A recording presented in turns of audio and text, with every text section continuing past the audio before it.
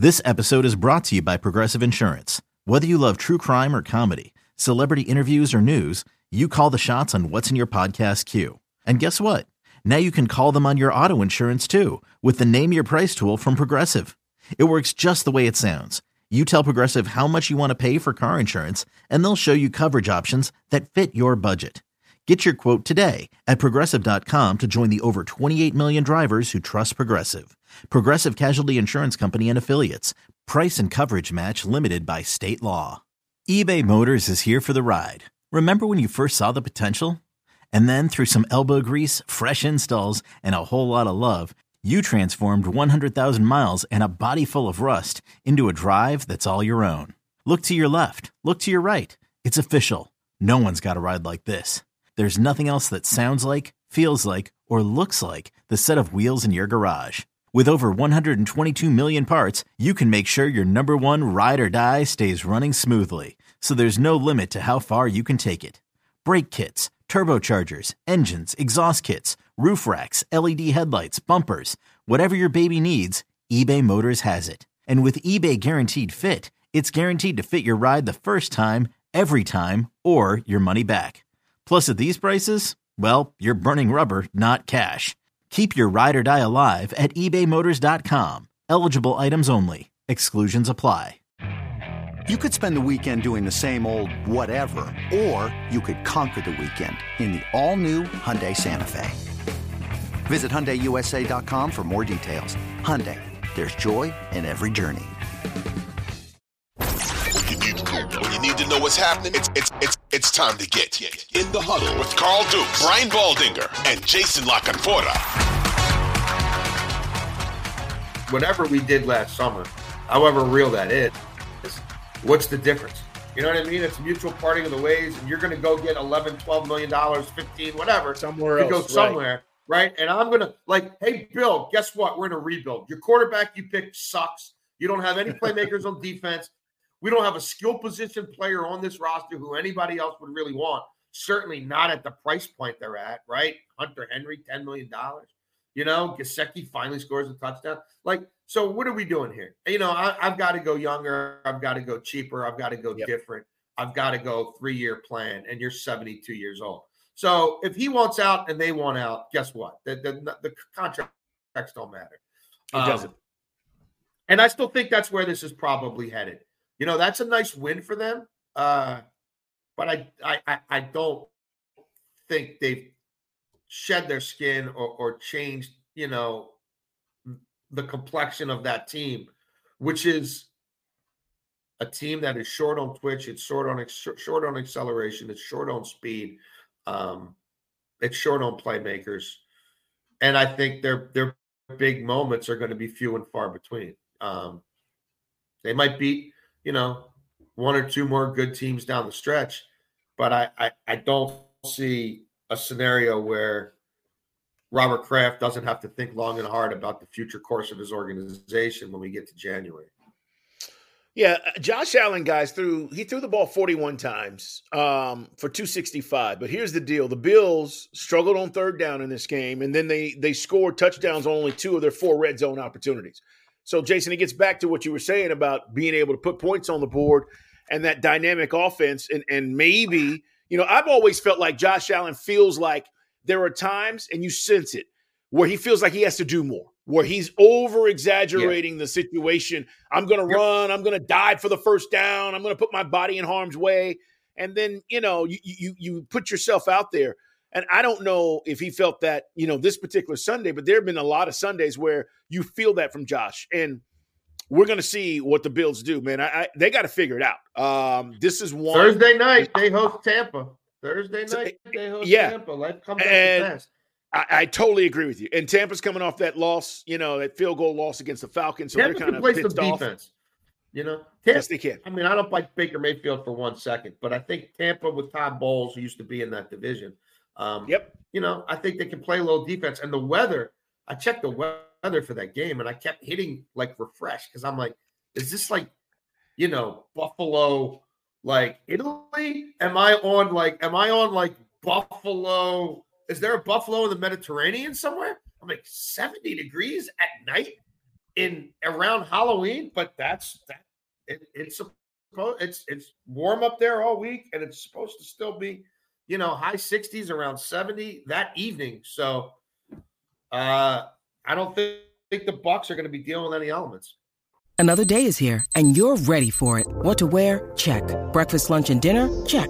Planning for what's next and how to save for it? That's where Bank of America can help. For your financial to-dos, Bank of America has experts ready to help get you closer to your goals. Get started at one of our local financial centers or 24/7 in our mobile banking app.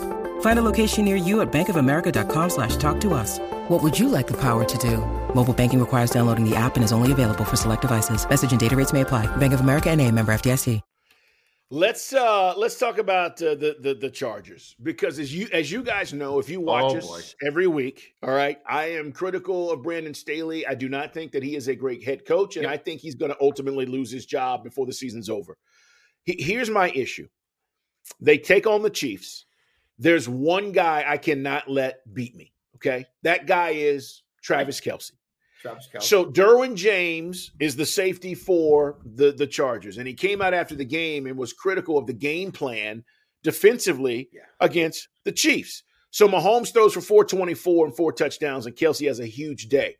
How do you not double team Travis Kelce? How do you not bracket him? How do you not put better players on him to defend him and at least make it more difficult? I thought the game plan was complete crap, and I'm putting Brandon Staley out there again. Jason, this is on him. This Chargers team loses 31-17. He should have been fired after the playoff game last year, and that's not without precedent. We've seen that happen before with teams that barely get in the playoffs or get in and get embarrassed. It happens when you're trying to win a Super Bowl and you're being critical about where you really are as an organization, and you're self-scouting, and you're looking at the fact that we're going to have to pay this quarterback $50 million a year. He's a Porsche, he's a Ferrari. A Ferrari, what is our head coach? You know what I mean? Like, I don't know. I drive a Nissan Rogue. I really like my Nissan Rogue. Whatever you may think in the pantheon of cars, this guy ain't a Nissan Rogue. You know what I mean? Like, I don't want to disparage anything else. Like, I'm not a big car guy. Like, I think this car is really, like, Brandon Staley's not a Nissan Rogue. Like, I don't know what he is. I've been watching Better Call Saul because I'm the kind of guy who watches things like 5 years after the fact. He drives some sort of car that says Esteem. I don't know who makes an Esteem. It's really beat up. It makes me wonder if it's compensating because you don't have enough self-esteem. I think that's Brandon Staley. He's the car that Saul Goodman rides in Better Call Saul and Breaking Bad. Great show, by the way. Great show. Breaking Bad. Yeah. It's I'm hooked. So he's not good at this job. He's not cut out for this. They made a mistake. He showed himself to you several times, Spanos family, and you refuse to believe him. That's fine. That's going to be the detriment of your team. And this is a cheat. Look, this is the Chiefs offense that was by no means firing on all cylinders. We just saw them face the Broncos at home in a short week. Broncos defense broken across the board. I mean, that's the team that gave up the 70 points and 726 yards to Miami. And they couldn't score a touchdown. And they're playing pitch and catch to Kelce like he's off the practice squad and nobody knows who he is. Yep. He's a Division II quarterback or something. Like, I'm like, what's going on here? No, it was embarrassing. And they came into that game allowing 290 passing yards a game, worst in the NFL. 392 total yards a game, worst in the NFL. And I'll rerun those numbers. They obviously got worse because the Chiefs emasculated them. The defense is horrible. The quarterback is good for like one virtuoso performance a month, I feel like, and one good game, and then a couple that are just meh, that are just kind of like, he played, they lost. Defense couldn't stop anybody. Like, Austin Eckler's come back. He doesn't still look healthy. He's in and out. I feel like that they're kind of caught in betwixt and in between. I didn't like the Kellen Moore hire in the first place. I'm not a Kellen Moore guy.